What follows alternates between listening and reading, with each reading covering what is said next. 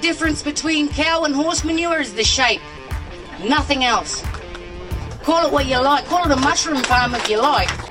Just individual communities fighting against these massive international energy corporations and state and federal governments who seem to think it's okay to take away your natural amenity.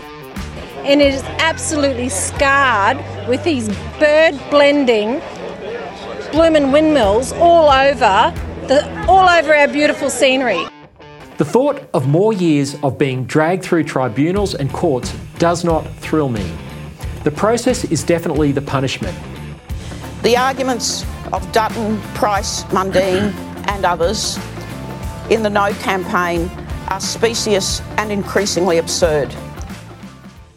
Specious. Well, hello and welcome to Parting Shots, the weekly news podcast from me, Fred Paul, and my indefatigable colleague Nick Cater, joining me from Rockhampton. Nick, how is it up there? It's great, Fred. What does indefatigable mean? It's it means tireless, persisting tirelessly. Indeed. As in, this is the example I've looked up here, an indefatigable defender of human rights. I'm not sure that's quite me. But anyway, it's sort of on the right line. Well, I'd call you an indefatigable defender of the rights of native species, but we'll get to that in a minute. Now, but Nick, you are, of course, a prolific producer of content these days. You create your own show here on ADH TV. You contribute to this podcast. You write for The Australian and various other publications around the world.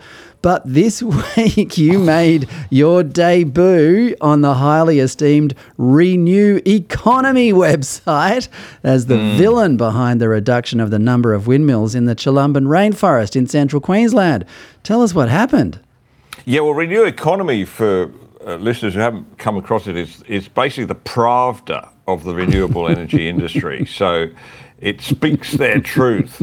Anyway, as you know, we've been campaigning against the new Franklin, the Gordon-on-Franklin Dam equivalent for the 21st century, which is the Chilumban wind factory that they're proposing to build up there in wet sclerical forest, right, important buffer zone with the wet tropical forests up there in far north Queensland.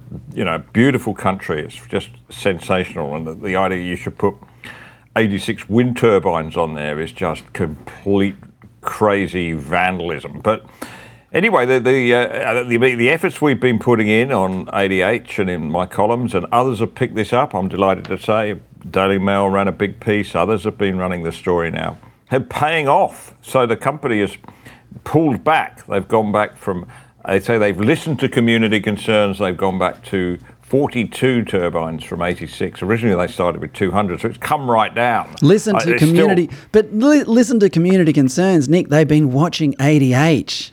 Well, they have, because they jump on it. They say Arc Energy will be hoping the changes to the wind farm get out of the crosshairs of prominent anti-wind campaigners, including Murdoch media regular Nick Cater.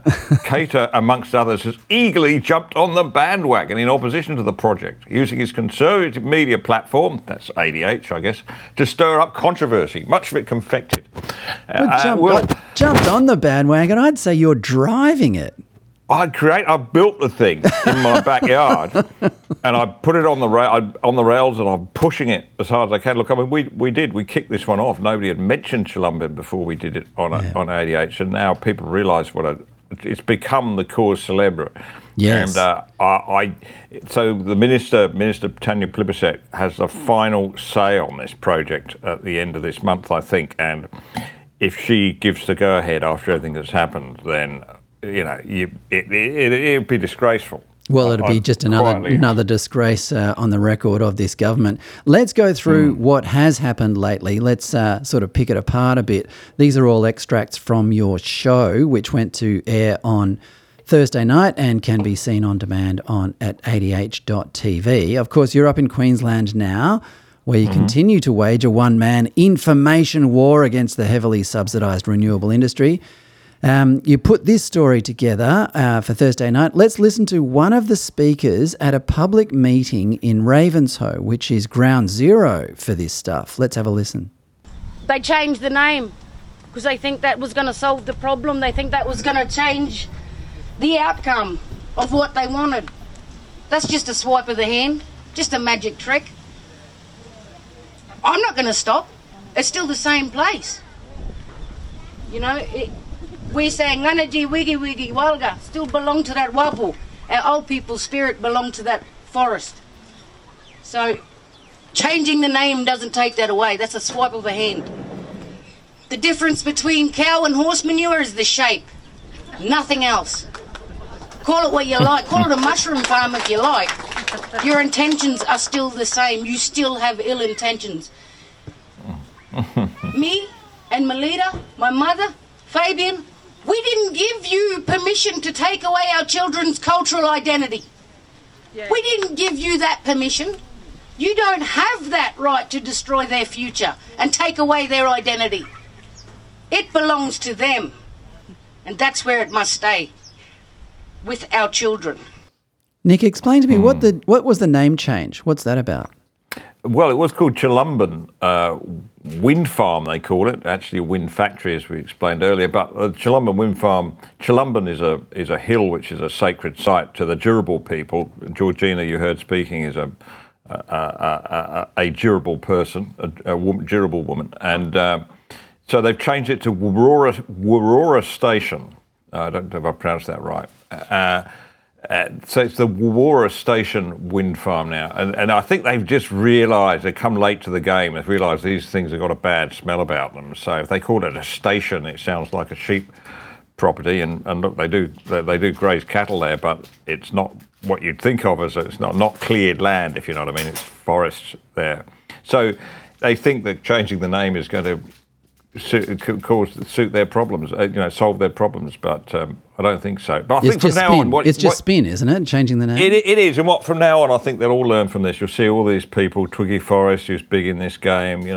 All the Koreans who are running this one, the Malaysians who are running a solar panel monstrosity down at Wagga Wagga. They'll all start changing the name, from sort of Lotus Creek, which is one near here. They'll start calling it, Hellhole, worn out, scrubby land Hellhole wind farm or something like that, because the tide is definitely turning, Fred. I don't know if you kind of felt it, but when I started reporting on this probably 9 months ago, when we really started to get into it on Battleground and in my columns, it seemed like a very, very difficult battle. Nobody wanted to know. All the cards seemed to be in the energy companies and state government's hands. But it's definitely changing. And the fact that Arc Energy have changed this plan, pulled it back, shows that they know they're on the back foot. And I think, but the bad thing is I think a lot of them are trying to get in quick before the tide changes and push ahead with some really dodgy proposals up and down the country, particularly in Queensland. Well, like we were alluding to earlier, you deserve a lot of credit for being the initiator of a lot of this change, Nick. I mean, you're one of the only journalists. You mentioned it a couple of times in your show on Thursday night. You're one of the only journalists who showed some interest and some initiative to get out there. Most of this type of journalism is conducted from inside a newsroom in the inner city of the. In some part of the office in the inner cities, but we will get back to how the strategies. But I just want to grab have a listen to this little grab. This is you speaking at a public meeting from your show on Thursday. Let's have a listen. They're each fighting their own lonely battles. They're each outnumbered, outgunned, without the money, just individual communities fighting against these massive international energy corporations and state and federal governments who seem to think it's okay to take away your natural amenity. I've been to these places just like Ravenshoe. Each one of these communities is now divided into the haves and have-nots. It's divided into the people that have taken the money from the wind farms or the solar panels and those who haven't either been offered it or have refused on principle. These are towns that were once very close-knit, towns that used to join together in the firefighting brigade, in the sausage sizzles, in the Lions Club, in everything. Now they do not, because the invasion of this has ruined these communities. We were not told that we were being asked to save the planet by killing the earth. It's just not on.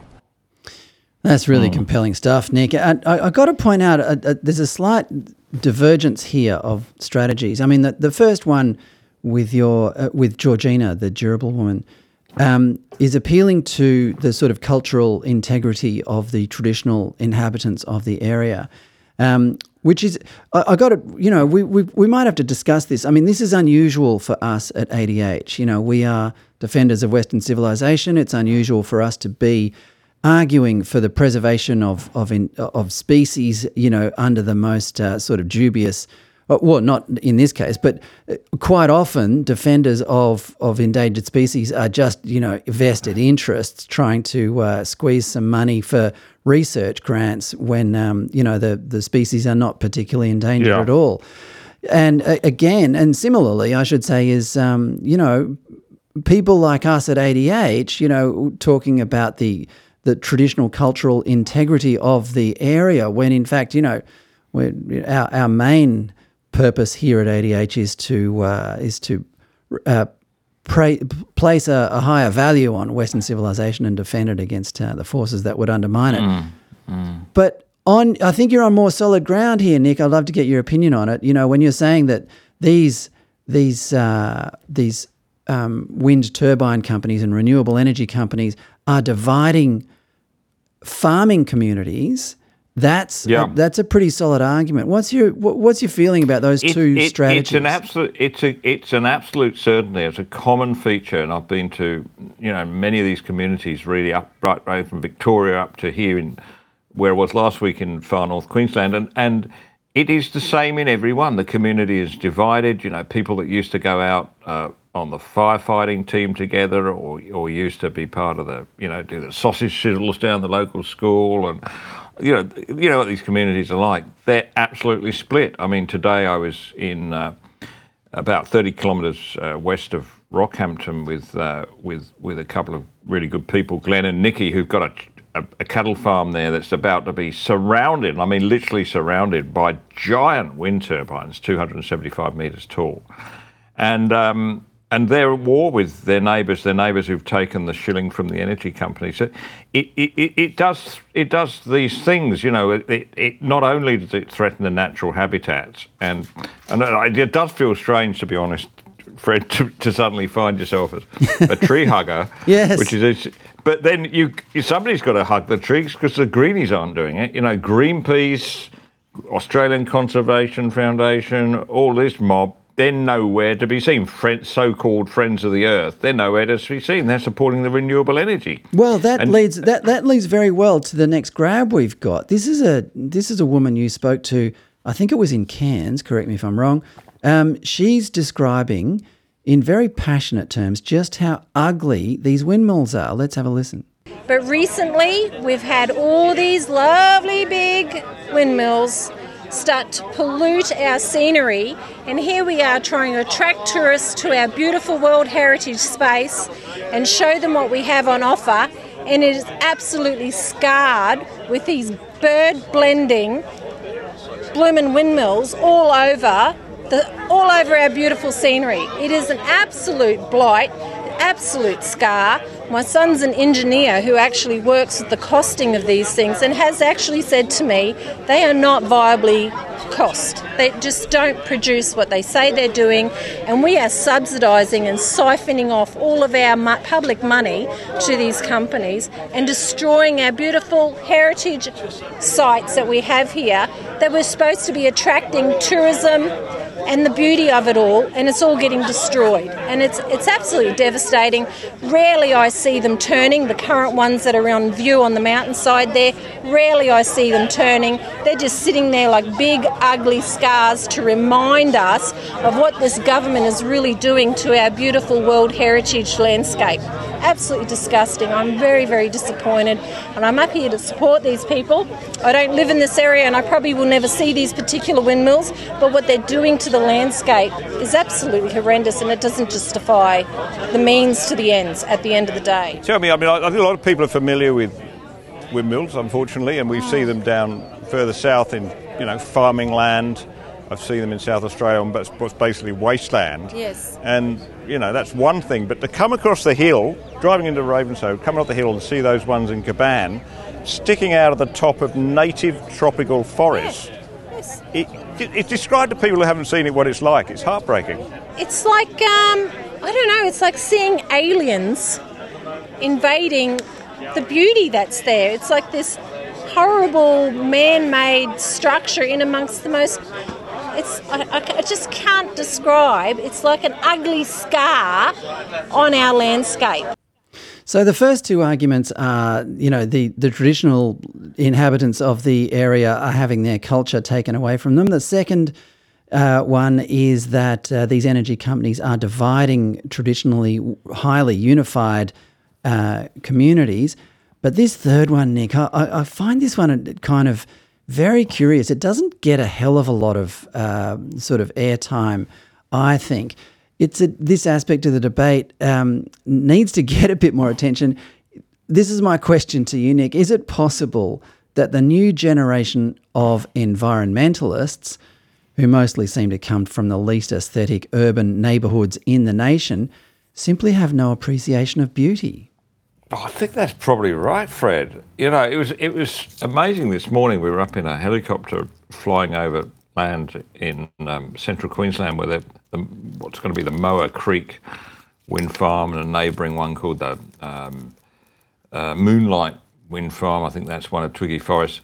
But anyway, the ironic thing is they're quite close by, within probably 5-6 kilometres, is the Stanwell Power Station, right, which is pumping out coal-fired power 24 hours a day quite reliably. It looks tiny from the air when you look at this huge area that they're about to take up with this industrial scale wind turbine development. But it's got a tower. The Stanwell Power Station's got this tower, which apparently is 203 metres tall. So you're driving past on the Capricorn Highway and it looks huge. But that's 203 metres, right? But each of these turbines is going to be 275 metres. So they're going to build scores. I think it's close to 400 turbines are planned for that area. Each one, and add another quarter to the size of the Stanwell Power Station. Did you say 400? 400 are planned within a 30-kilometre radius of there. Because it's got... it's blighted because it actually has a couple of decent power stations there, Khalid and Stanwell, and they've each got a lot of transmission lines running through. So this is gold for the renewable energy developers. They just want to put their stuff in there and connect it up to the pre-existing grid. And there's some hills, but the hills, when you get up in the chopper and you see them, it's just it's like country probably nobody's walked on for decades because it's too hard. It's just rugged country, bushland, remnant native forest, and it's right up there. That's going to have roads ploughed through it and tops knocked off hills, literally the tops knocked off hills to make a flat platform to put these things on, and you just go, this is just awful. I'm sorry if I do sound like a greenie, Fred, but I'm getting quite passionate about this. I feel like I'm speaking to your greenie twin brother. Can you put Nick on the phone, please? No, but Nick, what's the mood like at these public meetings that you've been attending? Because obviously you have had some success. There is some obviously people power does have some effect. What's the mood like at the meetings? Who are they? Who are they targeting, and do they feel like they can win this fight? Sometimes they think they can win it, but mostly they're deeply pessimistic because they can see all the cards stacked against them. The secrecy of these proposals. They're not told the full facts. They're lied to by the renewable energy companies.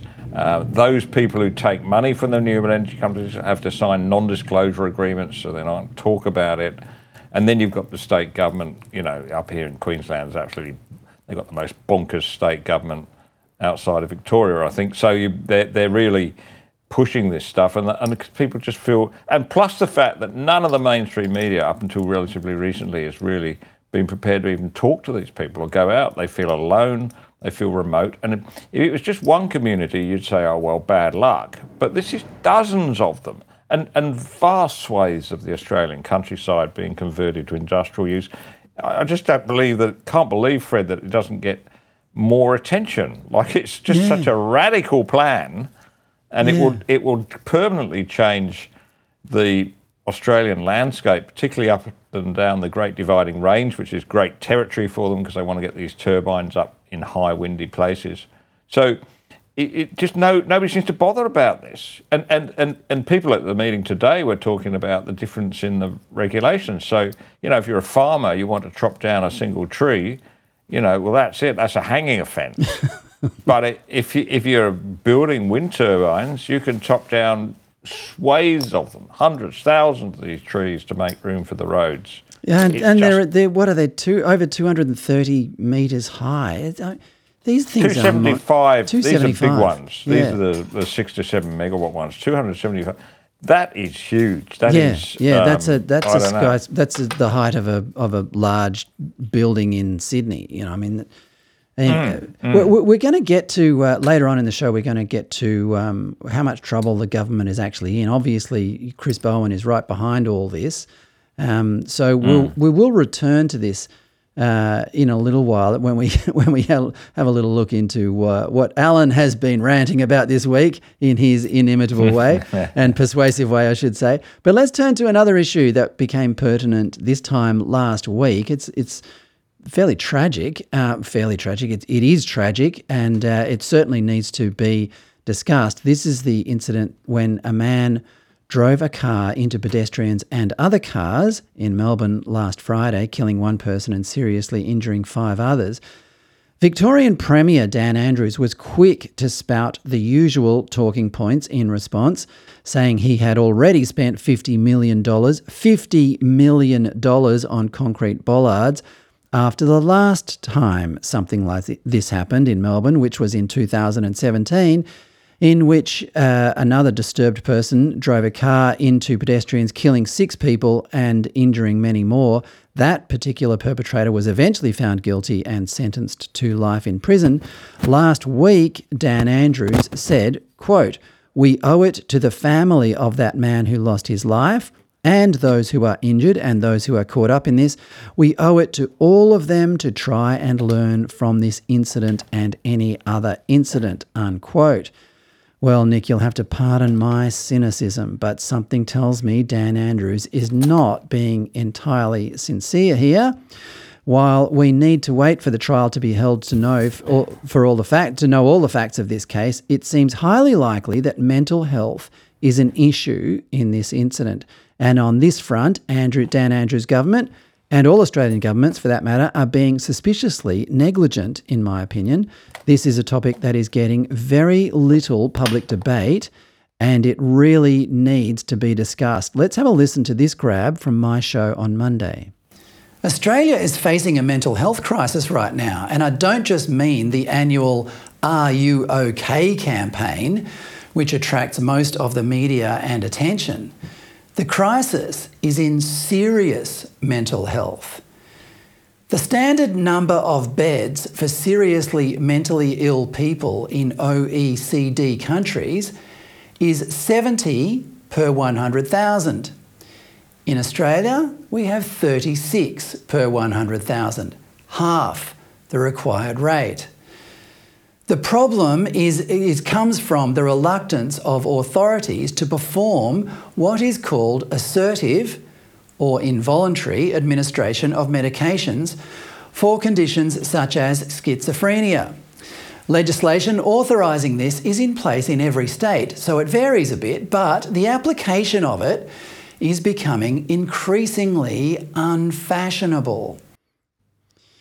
Nick, you don't need to spend much time walking around the Melbourne CBD these days to see that mental health is actually a major problem on the streets there. If Dan Andrews has his way, things will be even worse when the city's second drug injection clinic opens up in the CBD soon.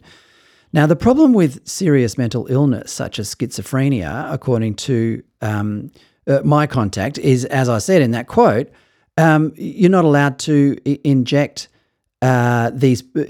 forcibly inject people with the medications that they need.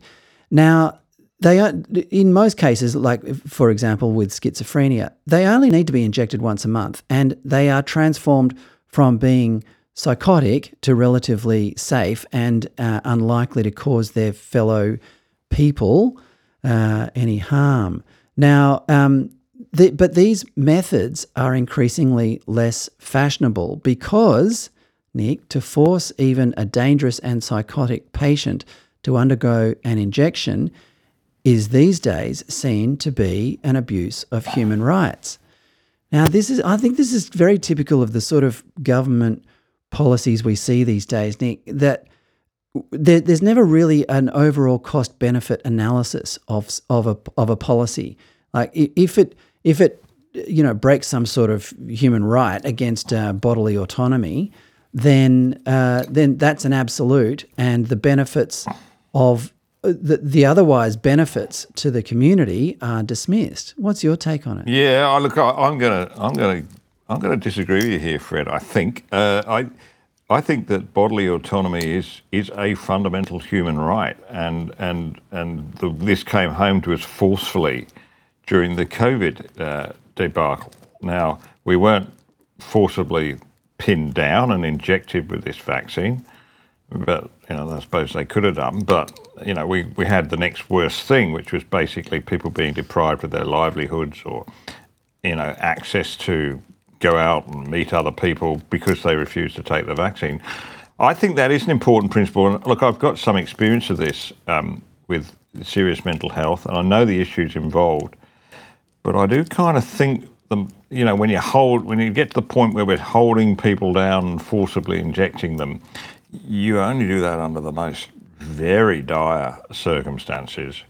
I think your point you made though about residential accommodation for the mentally ill is probably the pertinent point, because as you know, from about the 70s or 80s onwards, we went through this fashion of doing away with mental health accommodation and having people out in the community. Well, that's not working, and the fact is that our prisons are very often de facto mental homes these days too, because that's where people end up because of mental illness.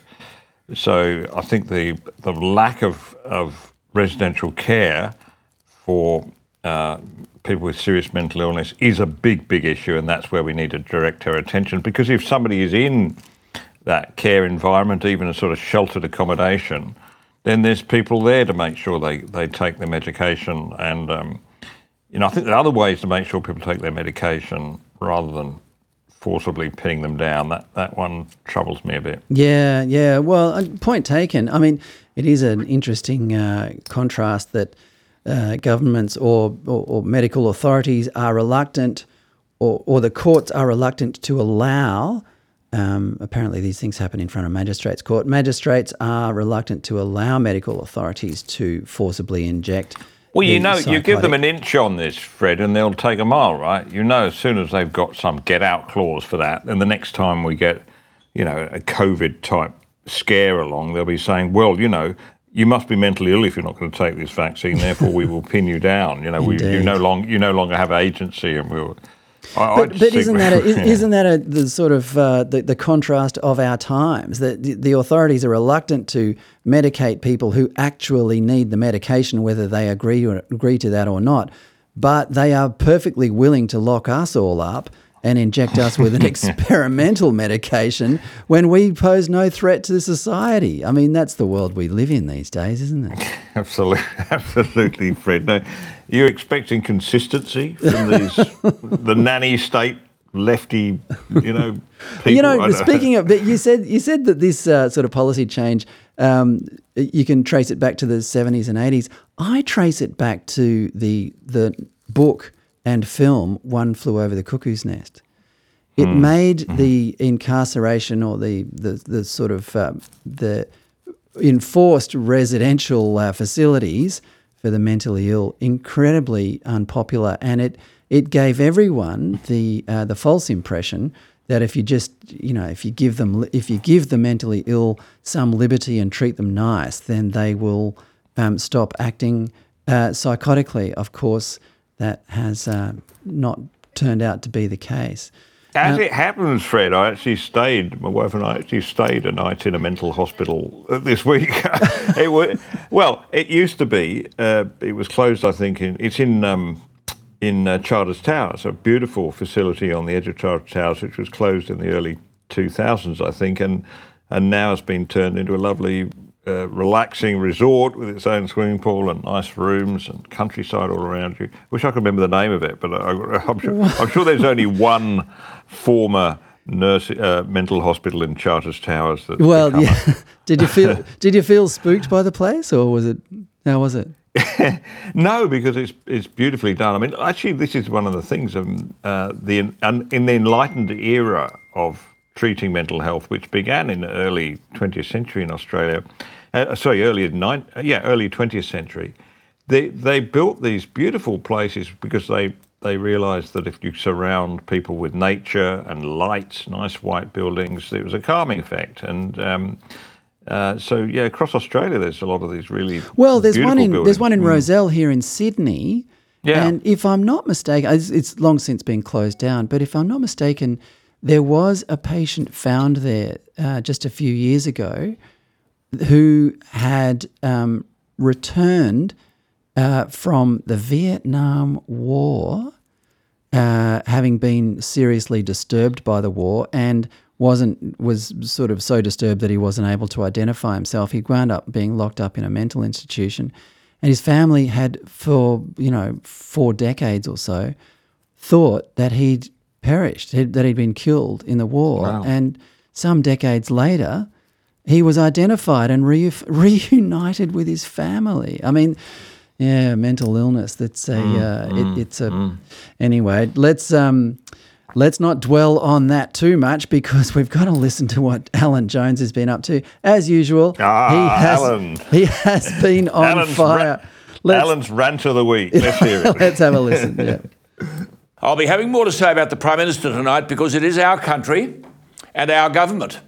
And it's time we took seriously the promise, or do you call it a threat, when he told us he was changing the country. When he launched... these people forget they're servants of ours. We elect them to do our bidding. We don't elect them to please themselves. When he launched the Voice campaign, he said unapologetically, I'm here to change the country. Well, he's doing that with no mandate for what he's doing. But ideology has overtaken political responsibility. I warned months and months ago the Albanese honeymoon was over. I have been in this game too long not to see the storm clouds. And look where we are. On Qatar Airlines, the Prime Minister didn't know what his minister was doing or deciding, nor did her fellow ministers. The Prime Minister's failure to stay at arm's length from corporate sycophants sees him now wearing the odium of Qantas. Rightly or wrongly, the failure to block Qatar Airways is seen as a trade-off for Qantas sticking yes on its planes and flying yes supporters for free around the country. Not the no supporters. But none of this stops the Prime Minister from flying around the world. He was asked in New Delhi why he was travelling. While a once-in-a-generation referendum was being debated at home, he offered the ludicrous response that he was joining world leaders for discussions that directly impact Australia's living standards. Thank God he wasn't asked what impact on living standards he was talking about. He seems to have forgotten that his party won government on the lowest primary vote in 100 years. He hasn't got a mandate to be pleasing himself. His satisfaction rating with voters has understandably collapsed into the Qantas quagmire. He tells it like it is. But I like the fact that he sees the storm clouds gathering, Nick. I think Alan is often the oracle on these in these circumstances. Do you think he is predicting a serious decline and collapse of the current federal government? I think he spotted it, hasn't he? I mean, and you can see this in Albanese's approval ratings. But he's a man that's finding it increasingly hard to do anything right. Going from that honeymoon period into... I mean, I read about this on Monday, and in the Australian... The trouble is he's up in the clouds, Albanese. They asked him, he was asked in a podcast by Neil Mitchell, what are you going to do to give young people hope? And he says, well, I'm going to solve climate change, Like, he just doesn't get it. He's in a different world, and he doesn't understand the world of pain that people are in. And then I don't think people mind their Prime Minister flying around the world. They kind of they want him to kind of represent the country's interests, but it becomes a problem when there are pressing domestic pressing domestic matters which he doesn't seem to be addressing. And the Voice is one, and the other big one is cost of living. When did you ever hear him talk about the cost of living recently? But that, you go, around for people around the country, that's the number one issue right now. I've got to say I was lucky enough to be at the press club yesterday to hear the wonderful Jacinta Nampijinpa-Price deliver her speech. Conspicuously, the press club the main room of the press club was being renovated this week, and this week only, coincidentally for when Jacinta was to deliver this historic speech. But I think the sort of coziness of the room added to the feeling that it was a pretty significant occasion. Normally the press club is a room full of people sitting around tables, eating their lunch and paying half attention to the speech at hand. But eating rubber chicken. That's terrible. So, I mean, on this occasion, Jacinta had everyone's absolutely undivided attention, and it was a magnificent speech filled with positivity, I've got to say, about the character of the Australian people and the opportunity for us to move together into the future as a united nation without needing anything such as a voice to Parliament. Then that was followed by probably about 20 questions from individual journalists. And one of them was from a chap from The Guardian who said, do you think that Aborigines are still suffering from the trauma of colonisation, as if any current living Indigenous people were even alive then. But nevertheless, her initial response was no, and there was a long pause, and I thought, well, that's it. I mean, enough said. But anyway, she did go on to explain, look, our standard of living is incalculably higher since the days before settlement, or even the days before, 2-3 generations ago, when a lot of Indigenous people had never even encountered white civilization. Anyway, he didn't get the answer that he was hoping, so he asked it again. The whole exchange took probably 2, maybe 2.5 minutes, and it has been since then most of the focus of the reporting, and Jacinta had the audacity to say that the lives of people whose ancestors were virtually barbaric nomads roaming the country, engaging in tribal warfare and treating their women and children abominably, and often on the verge of starvation, that their lives now in this thoroughly thriving and modern and healthy and prosperous and free society was actually an improvement. Nick, what do you make of all this? It's just unbelievable. Well, Jacinta Price's audacity in refusing to conform to the stereotype victim that these Guardian journalists expect her to be, this is what upsets them. Yes. She's supposed to play that role. She's not playing that role. And that upsets them because it disturbs their whole worldview. I mean, here you have a woman who's not only of sound Indigenous heritage, but from that Central Australia, from those difficult parts, from the town of Yuendamu, which is has problems, as you know, and she knows what it's like there, and she's refusing to play that role, so that upsets them. It doesn't. She's not behaving like the noble savage that she should be. Yeah, man is.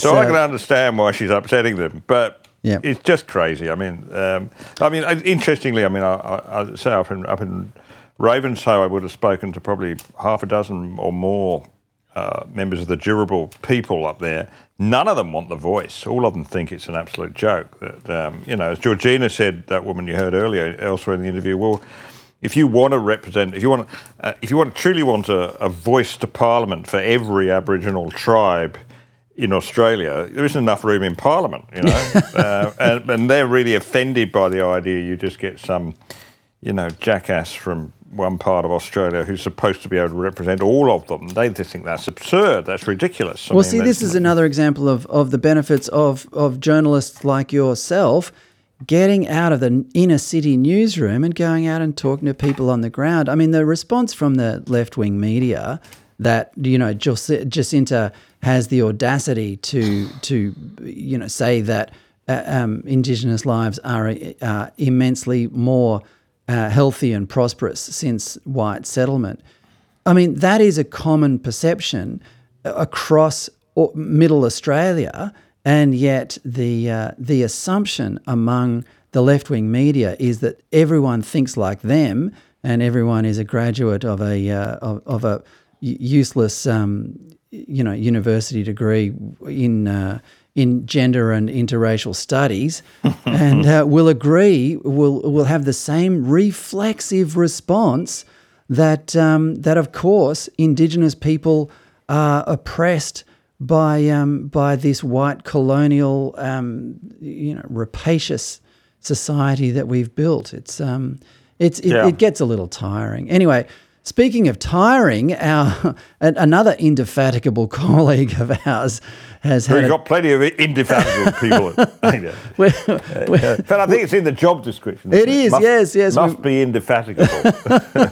So, our colleague Lyle Shelton had a troubling development in his legal travails this week. As you may recall, a month ago, Lyle won a case against a couple of drag queens who he criticised for performing before children at a Brisbane public library more than 3 years ago.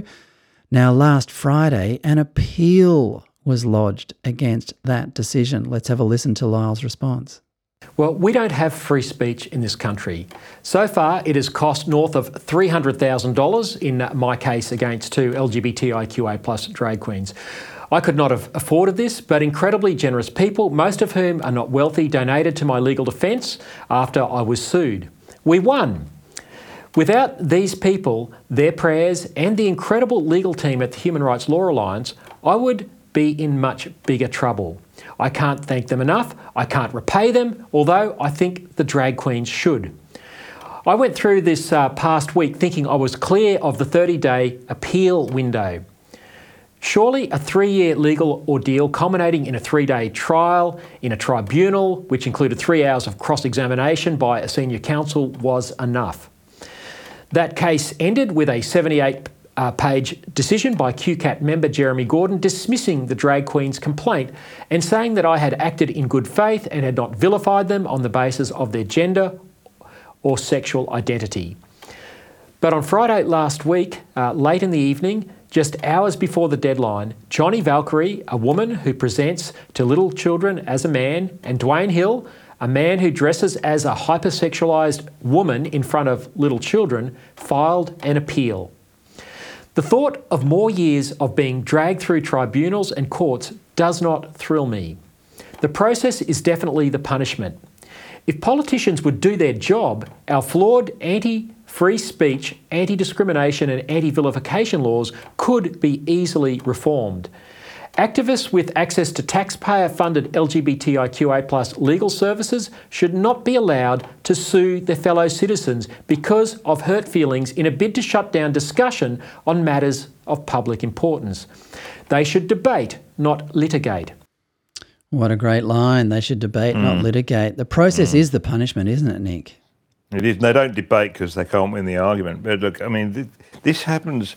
This is the problem with this sort of complaints procedure, is that there's zero cost or risk to the complainant, but massive cost and risk to the defendant. And that's what Lyle Shelton has shown. I mean, he should have those costs refunded, but of course those complainants are protected by, they're the victims, so you're not allowed to sort of charge them any money. All the money has to come from taxpayers. It's an outrageous thing, and I just think Lyle's been through a hell of a lot. Thank goodness he did defend it, and those great people at the Human Rights Law Alliance, who, it's not a particularly wealthy or well-funded organisation, as he said, although money does come from ordinary individuals, and they're fighting an unequal battle all the time against these vexatious complaints. So, well, yeah, Lyle's not the only one. I mean, we talk occasionally on ADH about Sal Grover, who is who I think in April next year will be hauled in front of the federal court to defend the right to believe that men cannot be women, and that case is quite likely to go all the way to the High Court because, as in Lyle's case, this is a zero-sum situation. One side wins, the other side loses. If the losing side can raise some money, they'll take it to the next stage until it winds up in the High Court. It's just it's a bottomless pit of money. But it's an interesting point that Lyle made. If only our politicians would do what they should, laws could be enacted that make this kind of vexatious litigation impossible, and make it impossible also for people to sue because they've had their feelings hurt. But Nick, I don't know. You're the political expert of the two of us. Is that even possible in Australia now? To sort of, well, let's just say it like it is. Can we repeal Section 18C of the Racial Discrimination Act? Well, of course it is, Fred, because you could do a straw poll amongst sort of reasonable Australian people, which are the majority of Australians, and you would find great support for this. They all think this is outrageous.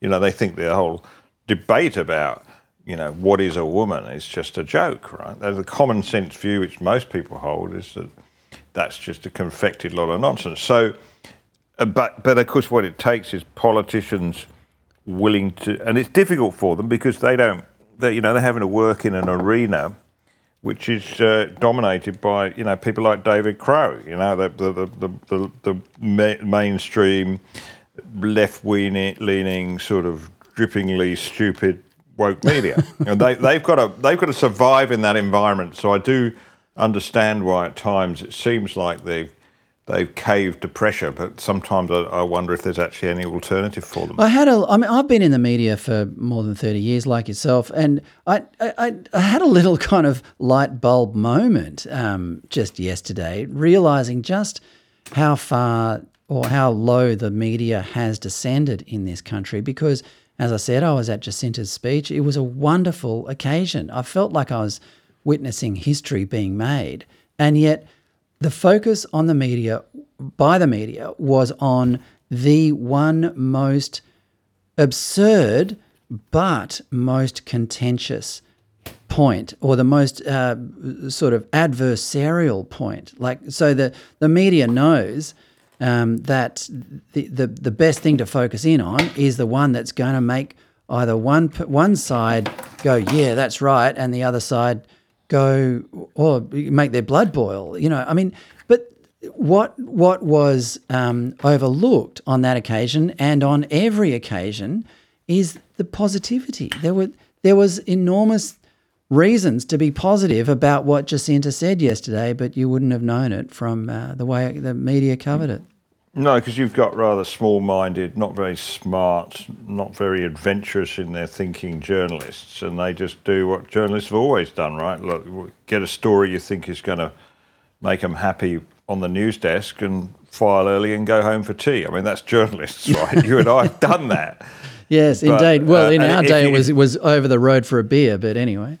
And if you work at The Guardian, you're hardly going to make trouble for yourself by going back and saying, well, the trouble is, the story is that Jacinta Price is a wonderfully strong woman who bucks the conventional wisdom, right? That's not going to get you, you're not going to get you even a, down page 43 story in The Guardian. So I sort of feel for journalists, but I wish there was more conviction and courage and independent thinking, Fred. They just don't seem to sort of have curious minds, do they anymore? Not like us here at ADH. But speaking of the mainstream media, let's give credit to a friend of ours from the mainstream media for our final parting shot this week, and it's a funny one. Tim Blair of the Daily Telegraph noticed this amusing aspect of the otherwise conspicuously unfunny Voice to Parliament debate. This is from my show on Monday night. Let's have a listen. At a time when civilisational decline gives us little to laugh about, along comes an unexpected and unintentional gag. Have a listen to this. It's Marsha Langton explaining one of the reasons why we should vote yes in the Voice to Parliament referendum next month. The arguments of Dutton, Price, Mundine and others in the No campaign are specious and increasingly absurd. Forget what she's saying for a second and marvel at how similar she sounds to this bloke. I'm a Republican too. I'm a paradox, viewers. I am a Republican in many ways. You know, I hold the Republican sympathies of a socialist elder statesman. That was, of course, the brilliant Barry Humphries' creation, Les Patterson, appearing on the Michael Parkinson Show in 1981. Nick, Sir Les was the archetypal privileged leftist, oblivious to the disparity between his own behaviour and the pseudo-intellectual policies he espoused, particularly in relation to culture and the yachts. Does Marsha Langton have more in common with him than just the sound of her voice? What happened to this sort of respectful, polite debate that Noel Pearson promised they were going to have a week ago? Like, it's not coming, is it? It's not going to happen. It's not. No. It is. I think, Marsha Langton, they're all wedded to this idea for some strange reason. And look, I mean, to be fair, even some of our friends are, dear old Chris Kenny at the Sky, good mate, and I'm not going to lose a friend over this, but I find it puzzling. But I guess if you've invested in that idea, then it's very hard to switch off. I suppose it just shows why you should hold ideas lightly in your fingers and be prepared to relinquish them if they turn out to be silly. Well, that's a very good point, Nick, and you're right. Too many friendships are lost over things like this these days, and you and I would you speak for both of us. Chris Kenny is a lovely bloke and an old friend of ours, and we disagree wholeheartedly on this Voice caper. I mean, the whole idea of the Voice is just crazy enough without losing friends over it. So I'm refusing to do that. I'm not going to do that. Yeah. Well, Nick, we've made it through another podcast without disagreeing with each other too much, and I think we're still friends. I'm looking forward to having a beer with you when you get back to Sydney next week. But that's it for this week of Parting Shots. What's your outtake from Rockhampton, Nick? The renewable energy problem is far bigger than I even imagined. Like, you just go to community after community up here and just see. There is one shire here called the Banana Shire. They've got 20 projects on the go, right? 20 renewable projects in one shire proposed, and they say that there's at least one new proposal every day somewhere in the country. The madness has set in. Governments have let this loose, and somebody's got to stop it. Thank goodness for the Nationals that are declaring we should have a moratorium on renewable energy till we've worked out what the hell we're doing. So I'm with them. Take the moratorium off nuclear energy and place it on renewable energy. Well, that's a very good outtake. Mine is that we are indeed being run by the modern equivalents of Sir Les Patterson, and Australia is fast becoming a bit of a joke, but we still love the place, and we will be back next week. Thanks for listening to Parting Shots. Good on you, Fred. See you, Nick.